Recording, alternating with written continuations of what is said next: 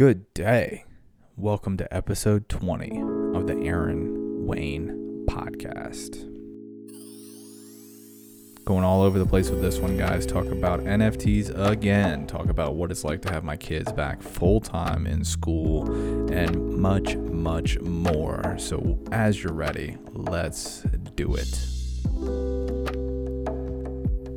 What's up, guys? I spent like 20 minutes just farting around with all of the cameras and the whatch-digits and all the things. I was like, oh, is my hair fine? Like, what am I doing? I just got to start these things, man. Just got to do it. I'm on a good schedule. Episode 20 is pretty crazy, man. I'm still cruising. Everything's still growing, too. It's interesting to see things that, I posted months ago people are still finding them and watching them, which is kind of cool.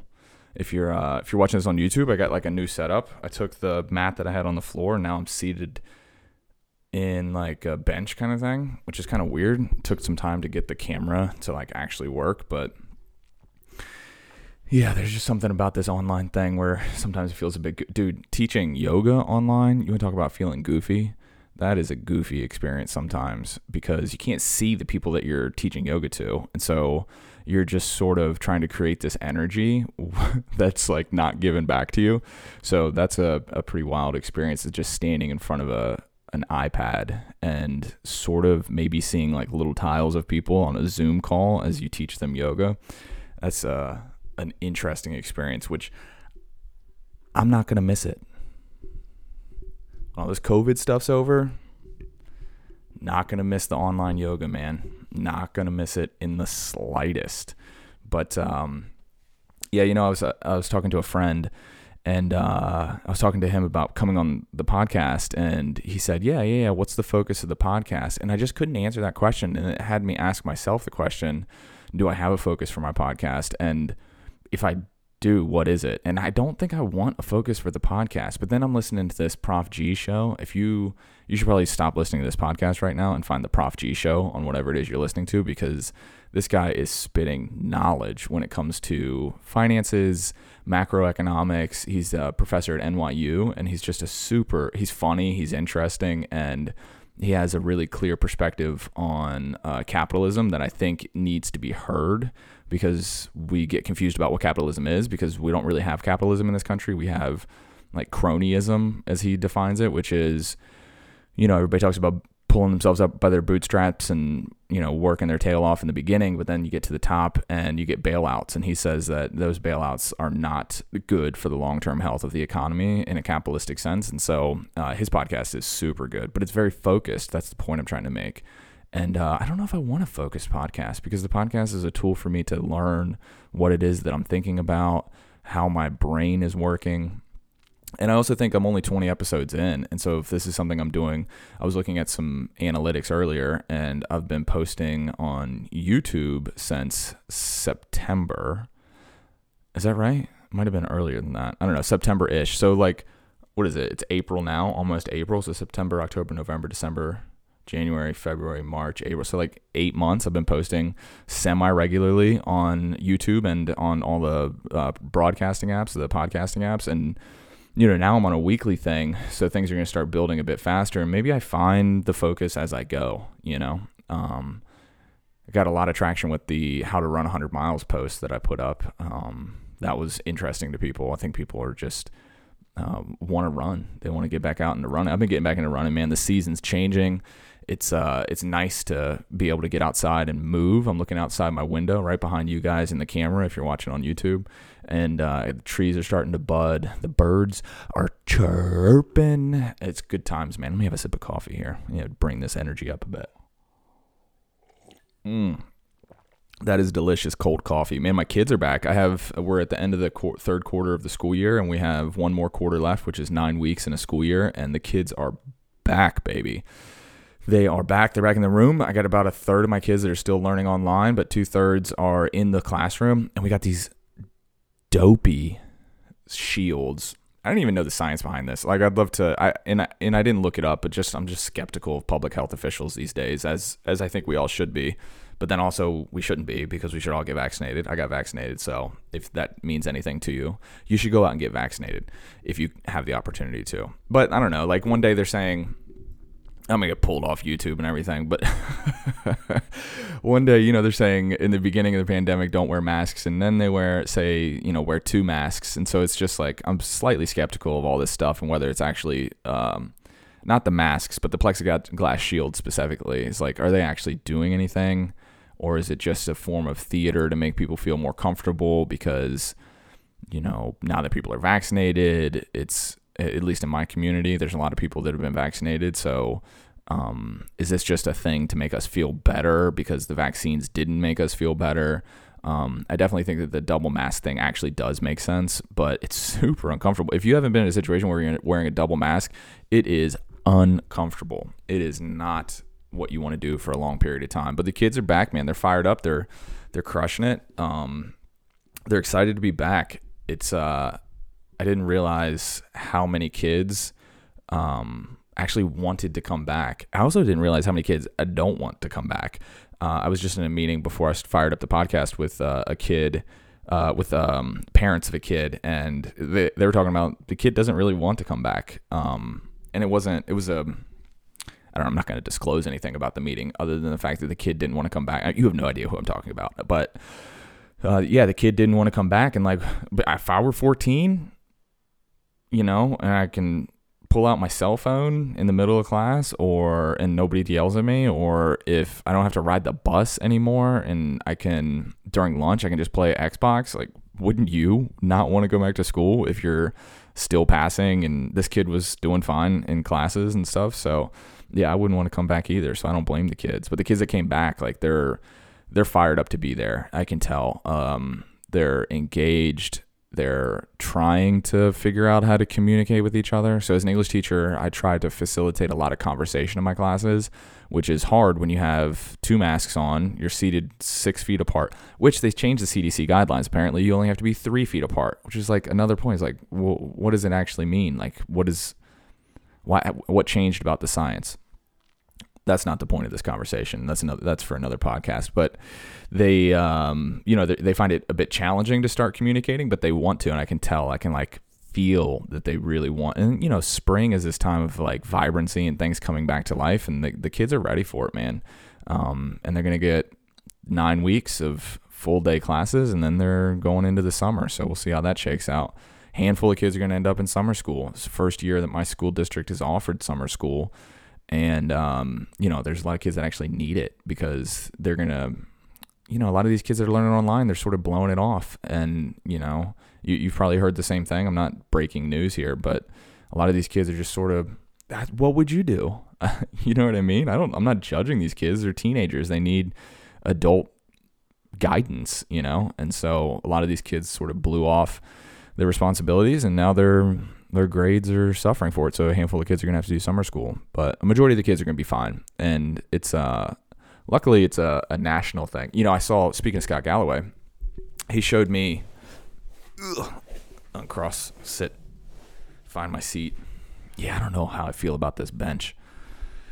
But so I was watching a YouTube video with Scott Galloway. Again, if you're still listening to this podcast, you should probably just end this podcast and go listen to him because he's got way more interesting things to say. And he's got a really interesting delivery style. But he showed this chart because he's a macroeconomic economist. He's like a super smart guy at NYU. And he showed this chart of how the gap between high-income families and low-income families with the math and reading scores for those kids, it's again like we've seen a K-shaped recovery to the economy where people of means, if you've been paying attention, the stock market has exploded, but there's millions of Americans who can't pay their rent because they've lost their jobs in the service sector because of COVID shutting things down. And so, you have, am I going to get like shadow banned? Are they going to is YouTube not going to promote this video because I said the C word a couple of times? I don't know. Who knows?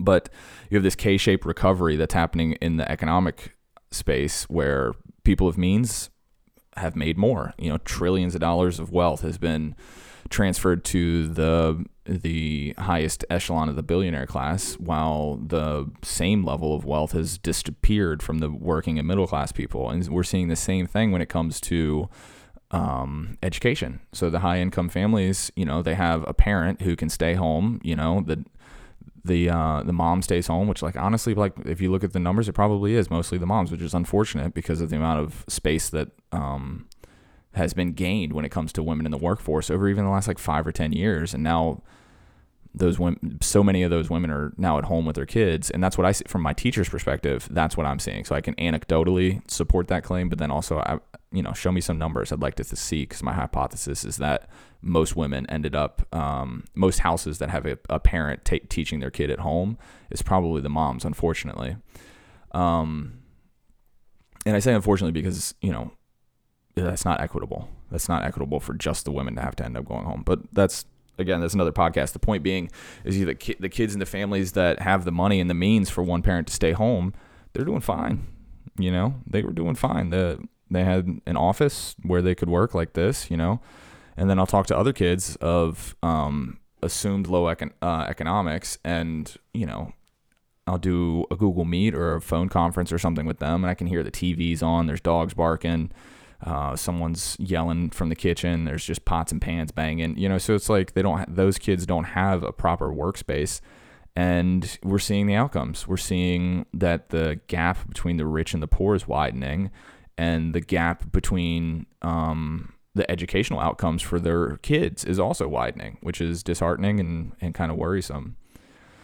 So yeah, I'm just doing my best out here, man. I'm trying to teach the kids, trying to give them the tools that they need, especially since I only get to. I had the kids that showed up in my class last week. I had no idea who they were, because they had only been on Google Meets the entire year, and they just pop up in my class, and I knew their name, but I had their face. I had no idea who that was. And it's interesting. It's kind of like when you hear a radio DJ, or if like you've been listening to my podcast and you don't know who I am and you've never seen me, and then you pull up the YouTube video and you're like, oh, that's what he looks like.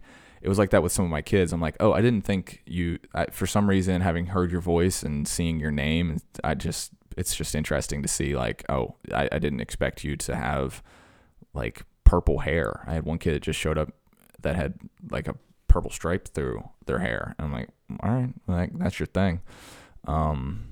Yeah. So I don't know, man, what else we got going on? This weekend I went to I don't know if I asked my kids about this. Have you ever been to a barrel fire? Like, you've probably seen it in Batman. There's a scene in Batman.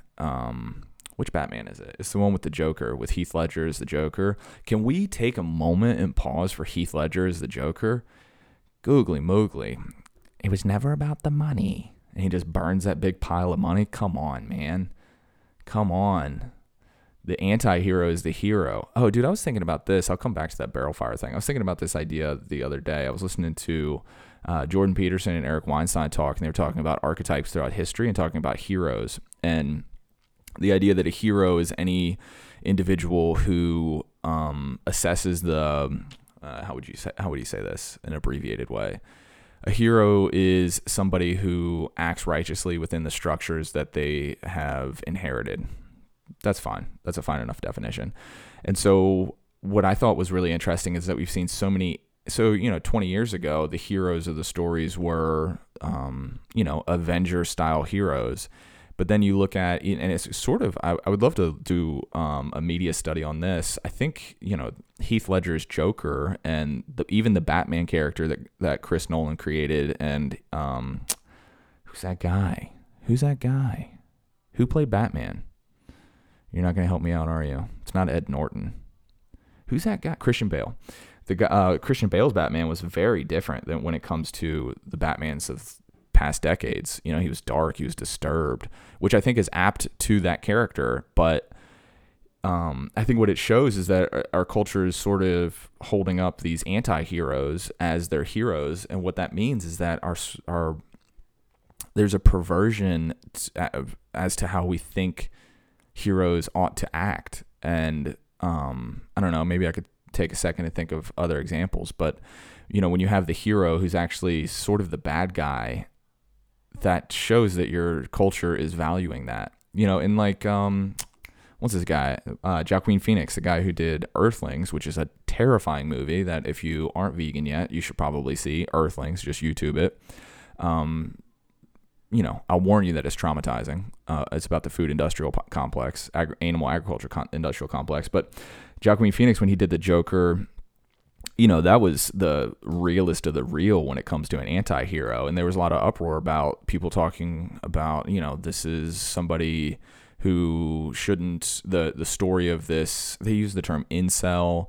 They used a lot of these terms that are sort of harshly placed against people who are isolated in our culture and sort of marginalized. And he acted in violence in that story. And what that tells me is, and it was a great movie. It was a powerful performance. I loved it.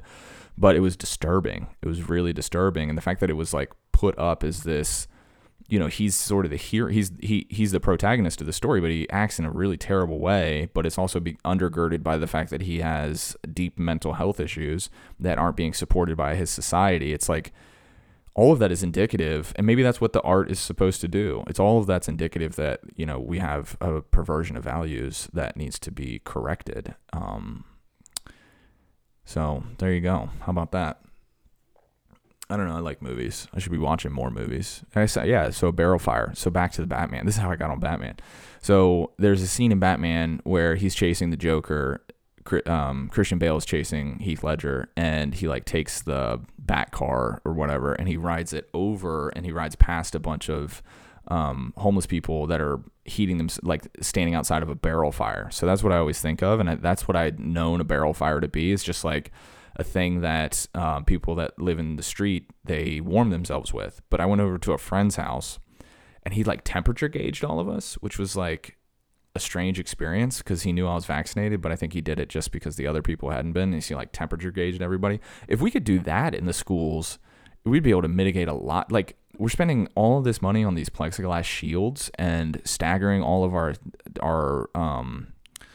the way that the kids migrate through the halls and so forth. If we could just temperature gauge the kids, it would take boop, boop, boop, boop. It'd be so quick and so much cheaper than all of the infrastructure we're building in order to mitigate these strategies for a short-term period. We could even do that during the flu. When the flu comes back in the winter, we could still use temperature gauges. I don't think that's an irrational thing, because the flu is also not nearly as deadly, but is also a deadly disease that needs to be mitigated. So that would be a better investment into our infrastructure. So my homie, he temperature gauges everybody. And then, we hang out, we do our thing, we're chilling. And then night comes and we go down outside into his backyard. And he's got this big steel barrel. And I'm like, okay, man, what are we going to do here? And then he just starts taking all this newspaper, fills the bottom of the barrel with this newspaper, and then puts some wood on top, covers it with vegetable oil, and then I think he just lit it with a couple matches. And the whole thing turned into an inferno. It was insane. Like, it was so hot. Like, I thought I burnt my eyebrows off. I've started thousands of fires in my life. Probably thousands. At the minimum, hundreds of fires in my life. And I've never seen a fire go up that quickly without like gasoline. And that's like a crazy experience. Like, gasoline is just like, be careful with gasoline. It explodes. It doesn't work like lighter fluid. But this fire went off with the quickness, man. It was insane. Made me want to get a steel barrel. But I'm not going to. Maybe I do. I don't know. I like my little humble fires. You get the sticks, you get the pine straw.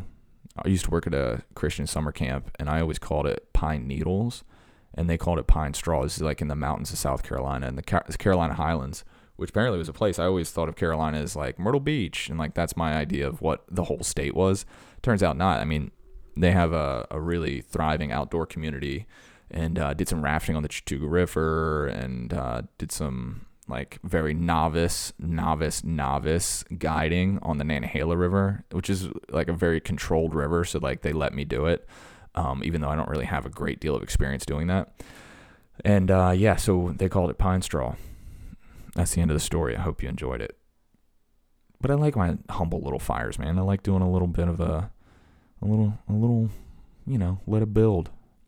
So there's just like a tension to it, and then when it gets hot, you're like, oh, we earned this. We sat out here shivering for 20 minutes, and now this bad boy is hot. So hot that you got to like turn around because your knees are burning.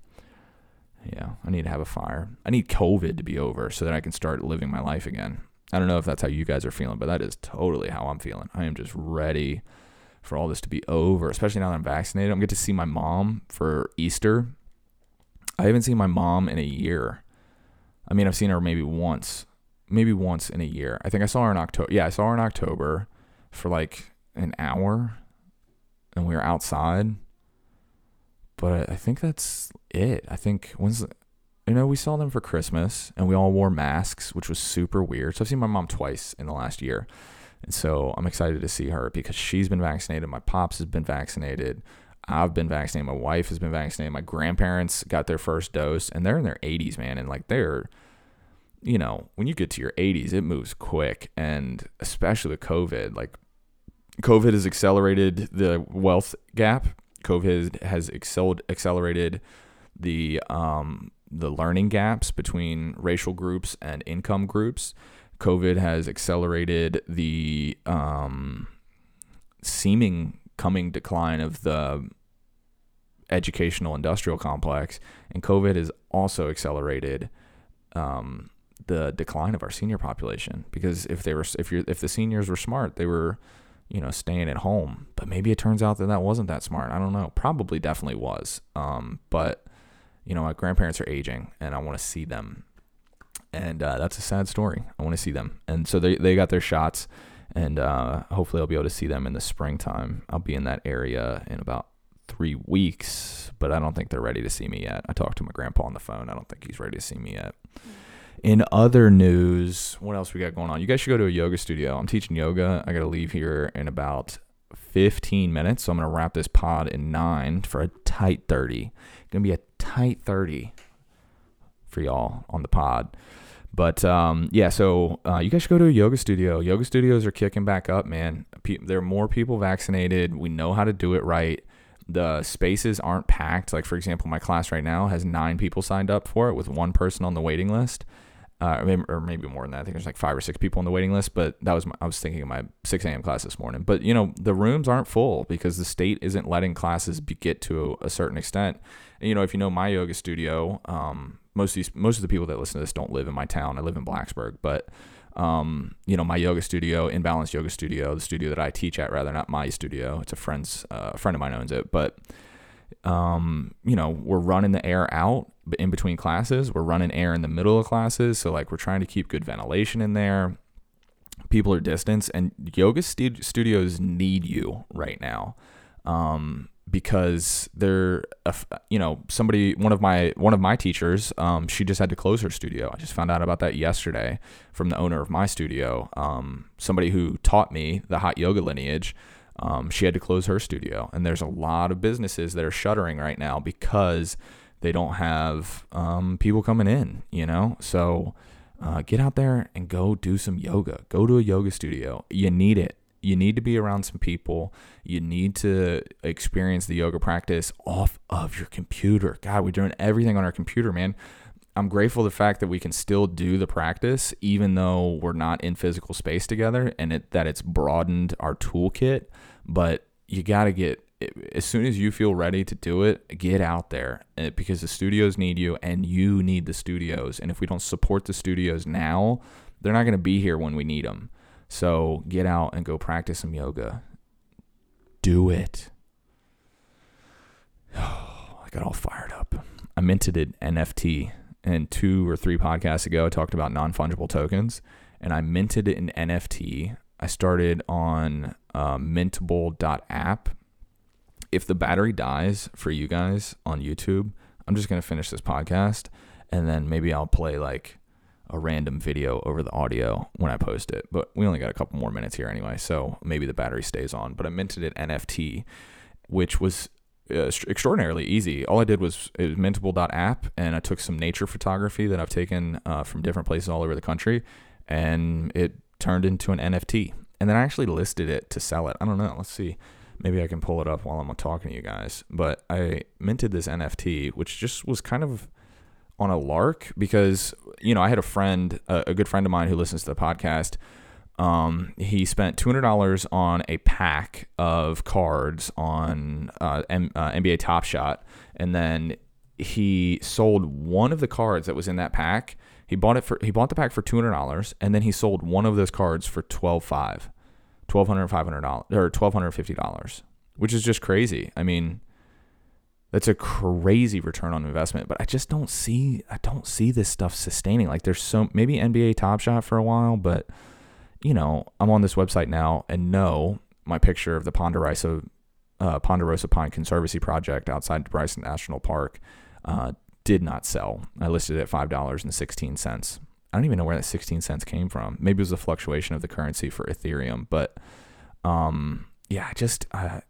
was an NFT that sold from Beeple that was like sold for $70 million or something like that. It's like, dude, there's no way that's going to hold its value.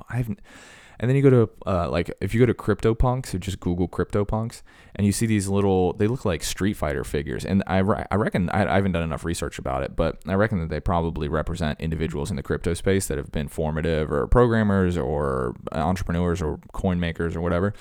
And these CryptoPunks, they're just little icons that look like Street Fighter characters from the 80s, and they're selling for thousands of dollars. And I just can't wrap my head around. I understand why they are non-fungible.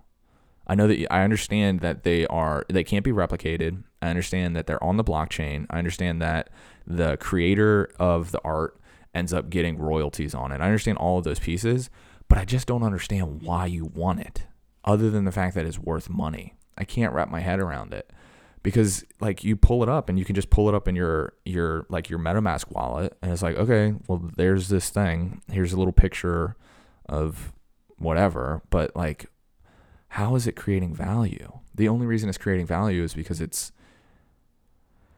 collectible. I don't know. I just got to do more thinking about it. So instead of buying NFTs, I've been playing around with minting NFTs with nature photography, and I have failed. So I haven't sold anything. So, I don't know. That seems like a safer bet than investing even a couple $100. It just seems like someone's going to get caught with the bag, because it's really frothy right now. People think that it's NFTs is the next Bitcoin, which it sort of is, but that just means that, I think, I don't know. I think Bitcoin right now is kind of exploding because all of these boomers are getting in, saying finally I'll do it. It went to $40,000. It's worth money. I get it. They start to understand the technology, and then they're buying a couple coins, which is driving the price up. And now the price was at 54 yesterday, and then it was 61 today, and then dropped back down. So it's a highly volatile market. And I think it's because a lot of people are finally they've taken the bait, and not the bait, that's has a negative connotation. They drank the Kool-Aid. They're in. That's another negative connotation, but they get it. They understand why it's valuable, but that's just driving the market up artificially, because I don't know if those people are there for the long haul. They're there for the quick buck. And I think the thing with the NFT market is that, people think that they're going to catch it. They think that they're catching Bitcoin at $5,000 a coin or $2,000 a coin, when in reality, it's a completely different structure, because I can take my coins and I can sell them on Coinbase, and it's through a distributed purchasing pool, versus if I have an NFT, I have to find one buyer to buy that NFT. Whereas if I have a Bitcoin, I can take it to Coinbase and just I want cash now. Just like a bank, give me cash now, and they will.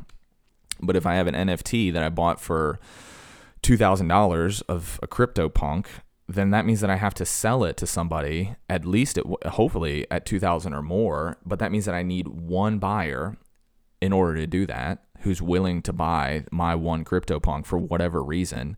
And that differs greatly from trading on cryptocurrency, because cryptocurrency is a distributed pool of purchasers. So I don't know. We'll see how it shakes out. But I think maybe we wrap this. One last note I wrote down is I'm reading fiction again. I started reading some Toni Morrison. I didn't even know she had more books. I thought that I'd read all of her books, and I'm reading a book right now. I think it's called Love. I don't know. I got to look at the title. I'm bad about that, but it's pretty good. If you haven't read Toni Morrison's work, go into her, man. Beloved, Songs of Solomon, Sula. Dude, read Sula, S-U-L-A. It will blow your mind. And with that, I'm going to leave you guys. Go read a book, you turkeys. All right. Peace. That's it, guys. Hope you enjoyed it. Make sure to subscribe, rate, and review on iTunes or Spotify, wherever you're checking this out. If you're watching me on YouTube, make sure you do the same. Hit me with an email at hello@aaronwayneyoga.com or follow along with my Instagram at aaronwayneyoga. We're growing, man. We're still moving. We're still grooving. We're still building. So follow along as we build this podcast. Catch you guys on the next one. Peace.